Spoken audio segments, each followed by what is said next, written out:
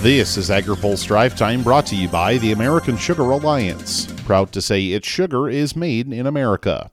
Learn more at sugaralliance.org. Good Tuesday afternoon. I'm Spencer Chase. Ag Secretary Tom Vilsack says the administration will have new assistance for producers hit by disasters out soon.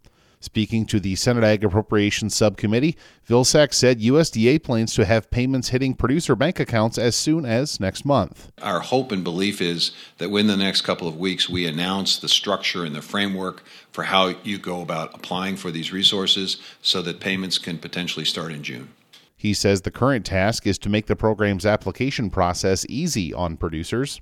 Senator, we are in the process of finalizing the work that will allow us to pre-fill the application that will be required for farmers to benefit from the WIP Plus program. In the past, there were roughly 250 questions that would be asked of a farmer to be answered to be able to apply for WIP funding. We're going to pre-fill that application, so at the end of the day, there will be just a handful of boxes that have to be checked and signed. The anticipated assistance would go to crop farmers following the previously announced Emergency Livestock Relief Program rolled out earlier this year.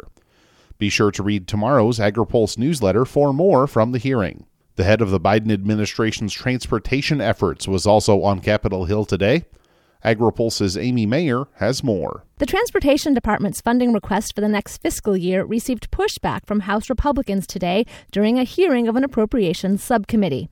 Transportation Secretary Pete Buttigieg emphasized his commitment to reaching Americans in all geographies. Making sure that no one is left behind, making sure that we pay attention to the opportunity to benefit overburdened and underserved communities with transportation that connects them to opportunity. He said large projects funded in the new infrastructure law will give many employers and workers a shot at boosting their incomes through federal contracts.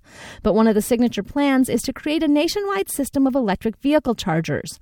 Iowa Republican Ashley Hinson said that's not much use to her constituents. These EVs were not really built with rural Americans long distances across counties to get to childcare and work. I just visited a place where people are driving 40 miles each way. She added her constituents view electric vehicles as benefiting China because certain materials needed often come from there.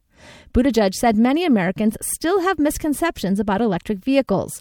He said 2 new trucks coming out will have 200 to 300 mile ranges on a charge. It's actually rural drivers who would benefit the most. I mean, think about some of the drivers you mentioned, right?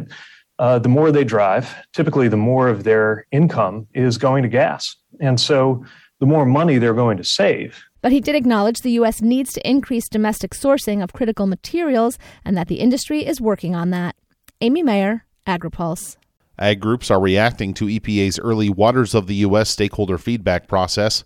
AgriPulse's Hannah Pegel has more. A farm group says they'd like to see more diverse stakeholder outreach and transparency from the Environmental Protection Agency on the regional roundtables for Waters of the U.S. Courtney Briggs is the Senior Director of Congressional Relations for the American Farm Bureau Federation. She says the agency needs to do more outreach to small business holders on WOTUS. We've had conversations with the EPA and the Corps. Unfortunately, we don't think that the stakeholder outreach has been very robust, and in fact, they haven't spoken really to small businesses. So that is concerning to us. But if the agencies could take another look at their proposed rule and really think about the clarity and certainty that the regulated community needs, and really try to balance the authorities of the federal government versus state governments. EPA held its first of 10 virtual regional roundtables yesterday focused on the Midwest. The panelists had strong criticism of modern farming practices. Briggs tells AgriPulse the list of participants for the first roundtable was diverse on paper, but Farm Bureau is very concerned about the lack of diversity in the discussion. She added the conversation did very little to address the Clean Water Act itself and its statutory authorities. Steve Davies has more details in his story on agripulse.com. For AgriPulse, I'm Hannah Pegel. Now, here's a word from our sponsor. Today's AgriPulse Drive Time is brought to you by the American Sugar Alliance. America's sugar farmers and workers are proud to say that our sugar is made in America. A strong U.S. sugar policy supports a sustainable, efficient, and resilient supply chain for this essential ingredient. Learn more at sugaralliance.org. That's all for today's Drive Time. For more agriculture, trade, environment, and regulatory news, visit agripulse.com. Reporting in Washington, I'm Spencer Chase.